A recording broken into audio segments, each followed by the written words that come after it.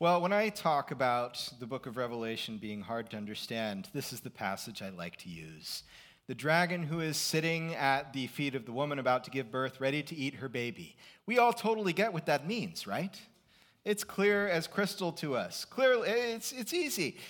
Now, this is probably the most highly symbolic passage in the book of Revelation, and the most obviously so. And I think that in the broad brushstrokes, it's not too difficult to follow along with what's happening.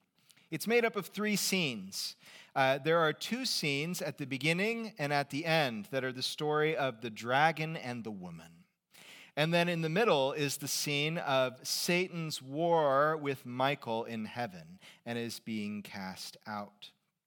Now, this is possibly a sort of chiasm, which is a way that Jewish thought often worked. You take two similar ideas or two similar sayings, and you put them on the outside, and then you put the most important thing in the middle. And it's a way of emphasizing something significant. So in this case, again, the two stories of the woman and the dragon are our outside bit. And the center, those are the buns, so to speak. But the center, where the patty is, that's the good stuff, right? You don't just grab the bun and eat it. You might eat the patty by itself if you had to. As a matter of fact, once Kayla and I, in 2009, went to England. We took a 2-week trip starting in Edinburgh, which of course is actually Scotland, and we went all the way down to Paris over the course of 2 weeks. And we'd been there a long time, and in England, everything kind of seems like America, except for these little differences that remind you that I'm in a totally different place. And by the time we got to Paris, I was like, I just want a cheeseburger. This is back when I didn't know I was allergic to beef. I just want a cheeseburger. So we went into this little French cafe, and they had a cheeseburger on their menu. And I was so excited. I was just pumped. It was cheeseburger and fries. It's like a little bit of America after 2 weeks, a little bit at home after 2 weeks of being away. So they brought out our food, and I said, what is this? Because there was no bun. It was just the burger patty and the cheese, and it was still pretty good. So it wasn't American enough, but that's the important thing. And the same thing here. The most important part of this story is what comes in the middle. There are three different things I want to talk about out of this passage this morning. The first two are going to go pretty quickly, and the third one is the cheeseburger. It's the meat and the cheese that we really need to spend some time on. So first, what we see in Revelation chapter 12 is that finally, the driver of all the conflict, the true enemy, is revealed. And it's Satan himself. Satan has mounted a mighty rebellion to oppose God's purposes and plans, which find their fulfillment in the life of Jesus. That's what verses 1 to 6 are about. The rebellion has failed, as Satan wasn't able to stop that child. That child, of course, is Jesus Christ. We know this in part because it says that the child who is supposed to be born will rule all the nations with an iron scepter. And this is a quotation out of Psalm 2, and the book of Revelation has already said that the one in Psalm 2 who rules the nations with the rod of iron is Jesus Christ himself. And that, of course, makes the woman in the story the church. But not just the church, actually God's people through all of the ages. We can say at least from Abraham all the way to the very end when Jesus shall come back. And here a moment in the church's history and God's people's history is being brought out. It's the birth of Jesus Christ and then the ascension of Jesus Christ. He came, he did his work. Satan was unable to stop him.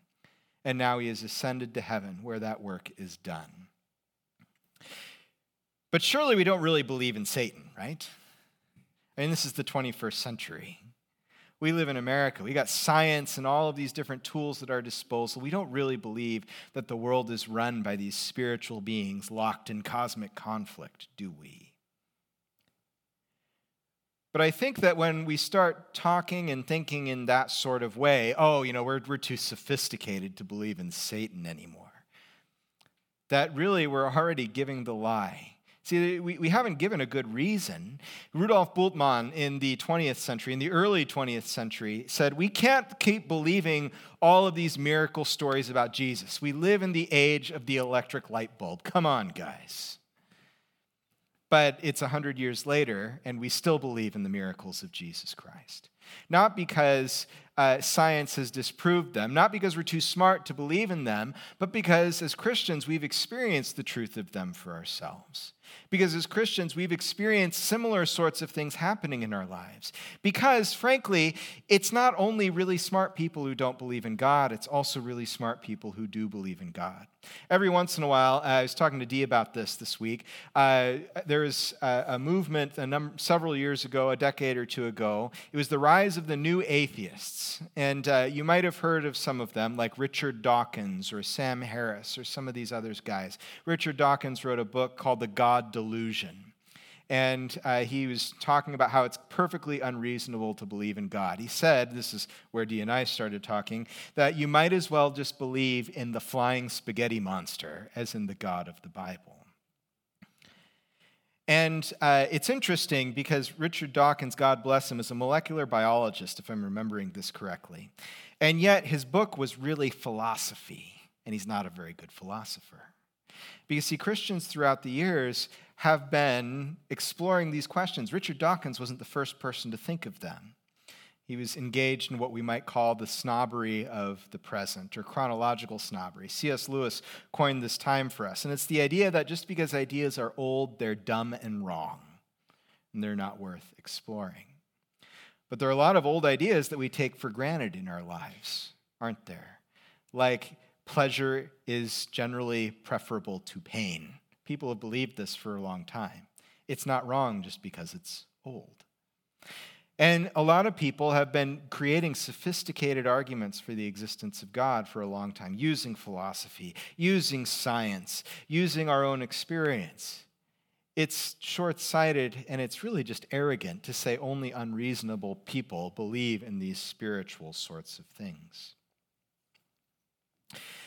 When I went to Turkey, when I was in seminary, I remember we rode on a bus all throughout the south of Turkey from Syria up to Greece. And it was a really neat trip.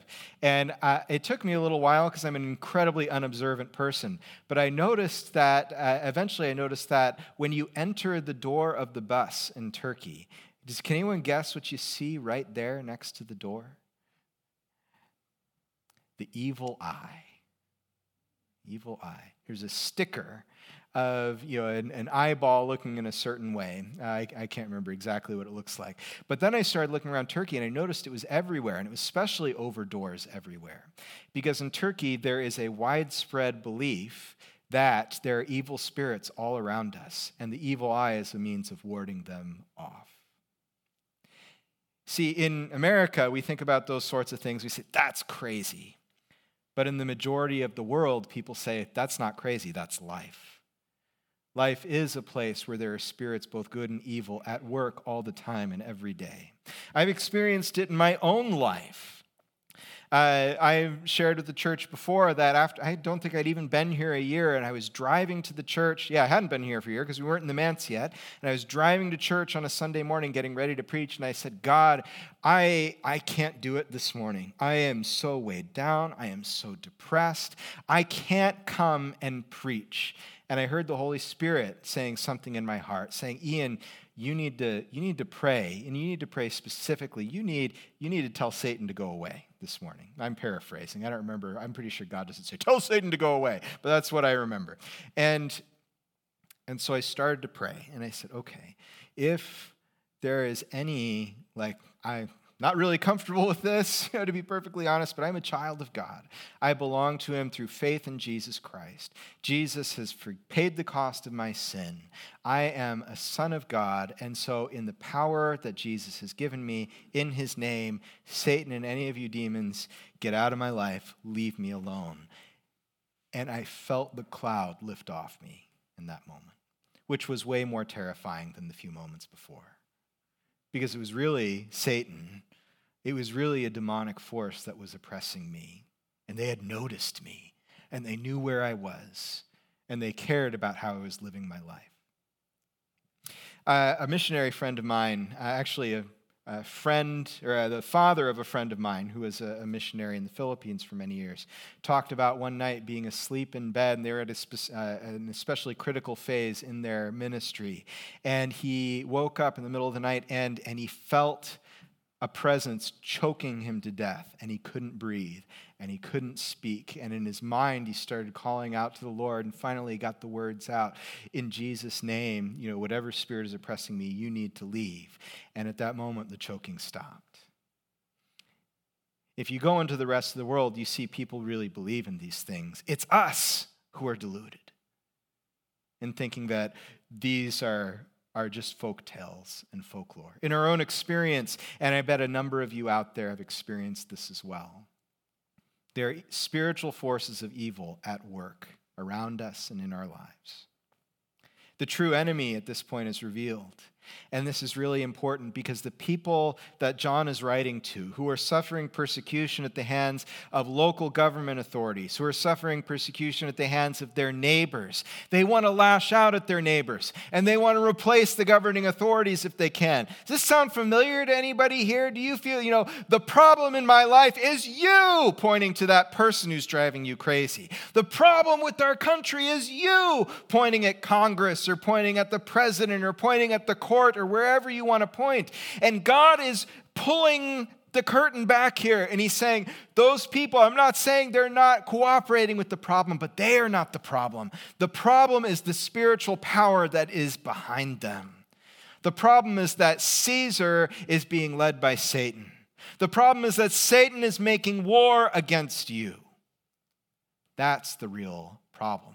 In Ephesians chapter 6, Paul says, our true struggle is not against flesh and blood, but against the spiritual powers of darkness in the heavenly places. And then he lays out the armor of God, the breastplate of righteousness, the belt of truth, the shoes that are fitted with readiness by the gospel of peace, the helmet of salvation. He says, these are the weapons with which you will fight.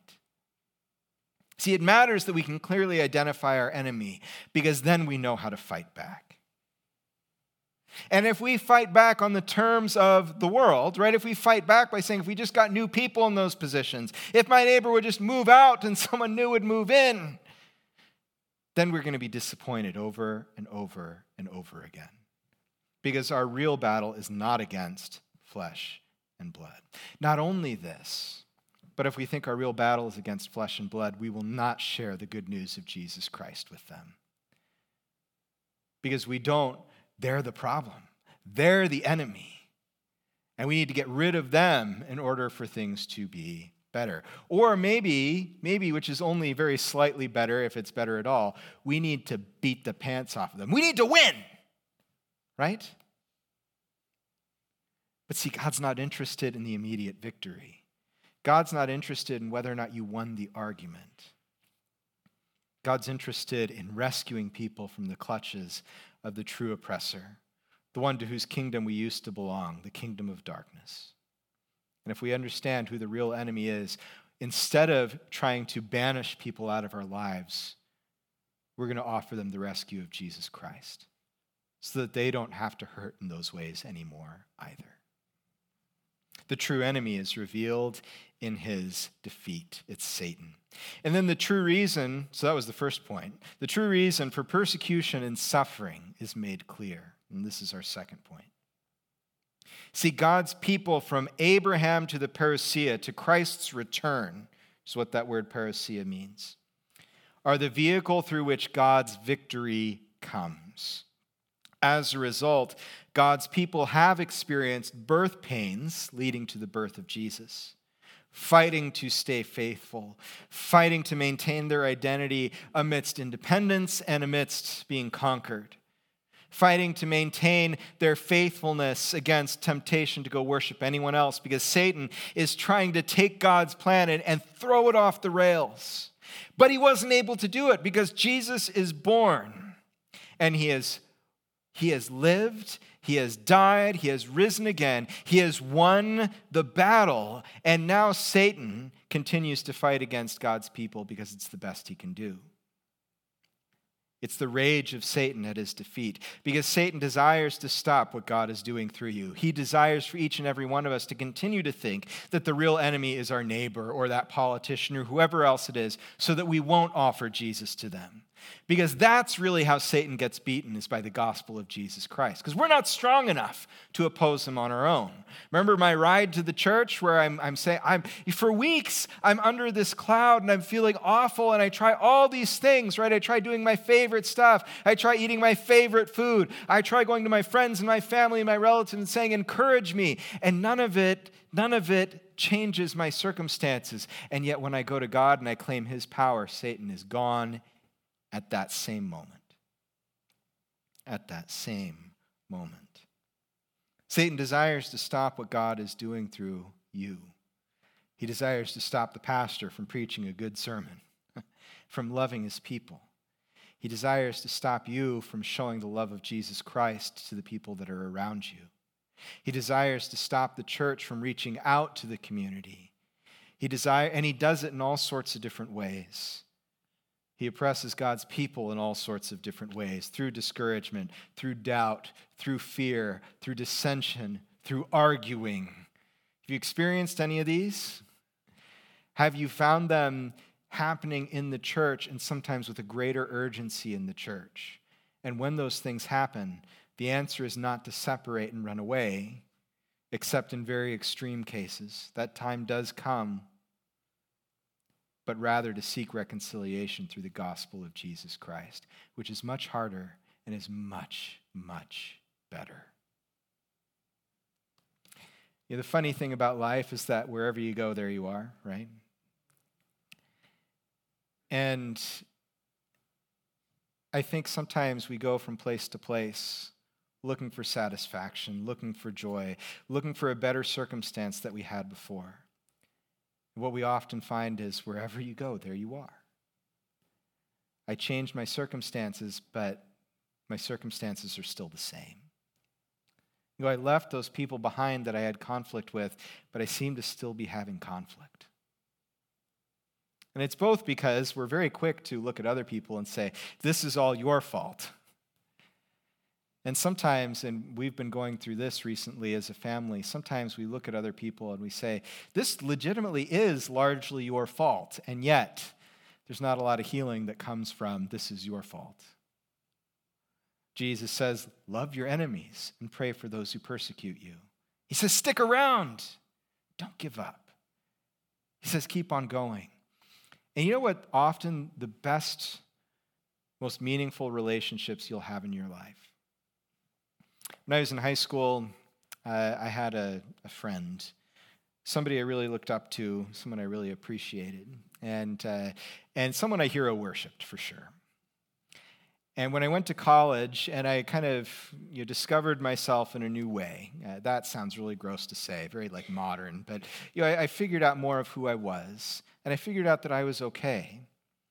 I called up this friend and I said, hey, listen, you have been treating me like your ministry, and I'm worth more than that. Right? I've come to recognize we don't have a healthy friendship. And he said back to me, you've been hero worshiping me, and I don't know what to do with that. And I said, oh gosh, you're right. I said, well, what are we going to do? He said, well, let's figure it out. Let's do it. He was the best man in my wedding. He's one of my very best friends still today. Because instead of, man, you stink and you broke this relationship, so I'm getting out of here. And instead of hearing, back, well, you stink too, and you broke this relationship just as much as I did, and then everyone giving up and saying it's not worth it, we stuck it out. And we have the sort of relationship where we can drop into each other's lives at any point, at any time, and it's good to see each other, and we reconnect. And we might not talk for a year or two, and then we get together, and it's like we never left. See, Satan desires to stop what God is doing through you. The question is, will we let him? Or will we follow the way of Jesus Christ? Satan desires to hurt you because he is raging over his defeat. You ever heard the saying, misery loves company? Well, yeah, that's all that's happening here. I lost, so I'm going to make as many other people lose as I possibly can. When I was a kid, I was playing soccer, rec soccer, and man, my team, every year we'd play this other team, Kirkland United, and they'd beat the pants off of us every year. And we hated it. Like, we were a good team. As a matter of fact, we went to the state tournament one year because we won our region. But man, we could never beat Kirkland United. And so we're playing this game, and we're losing again to Kirkland United. And I'm so angry, and I'm so frustrated. And I decided I'm going to take everyone else down with me. And so there's this kid, I knew my team was going to lose, but I was playing defense, and the kid, next to me was playing offense on the other team. I was like, I'm better than him. I'm going to shut him down all game. And not only that, I'm going to trash talk the snot out of him. And so I was just mean and cruel the whole game long. Because what? Because misery loves company. There's a reason I don't play soccer anymore. I wasn't always very Christian when I was doing it. Actually, God healed that in my life too. I can play soccer now without yelling at anyone but the ref. I'm still working on it.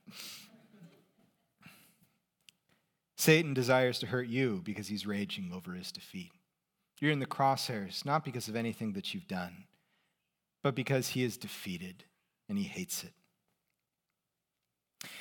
But there is hope. 1 John 4:4. Little children, you are from God and have overcome your persecutors. Why? Because he who is in you is greater than he who is in the world. And that leads to our final point this morning, which we're out of time for. But let me just leave you at the beginning, and we'll come back to this in a couple of weeks. See, the true reason persecution and suffering don't have to be feared are in the burger part of this passage, in the center of it. God's people triumph over the rage of Satan because God has already won. We're going to see that in a few ways. Satan is not stronger than God. Michael, the angel, leads the forces of heaven and defeats Satan and casts him out. Because God gives his people special protection. We heard the woman is taken away into the wilderness for 1,260 days. That's 3.5 years, which you might remember from weeks before. It's meant to symbolize the age of the church under persecution from beginning to end, from day one, from Pentecost, all the way until the time when Jesus will return. God gives special protection to his people by giving them a place of protection, by taking us out of Satan's reach, by nourishing us in the Holy Spirit. And then Satan can no longer accuse us. That word Satan is actually, it can be translated out of Hebrew, Hasatan, as the accuser.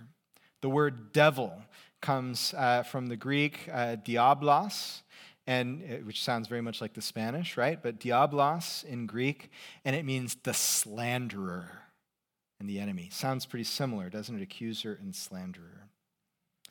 Satan can no longer accuse us. We'll see why next week. And then whatever Satan sends, God is stronger, and he provides protection. Okay, we're going to come to the rest of that next week. So let me just remind us where we've been this morning.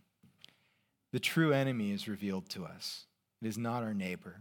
It's not the politician. It's not even the systems that are set up in the world, but the spiritual powers of evil in the heavenly places, personified in Satan. The true reason for our persecution and suffering is made clear. It's not because God's lost sight of us. It's not because God hates us. It's not because God can't save us out of it. But it's because Satan is raging. He has been cast out of heaven, the text tells us, and he is going to be cast out of the earth as well. And we don't have to fear it. We'll find out why in 2 weeks. In 2 weeks.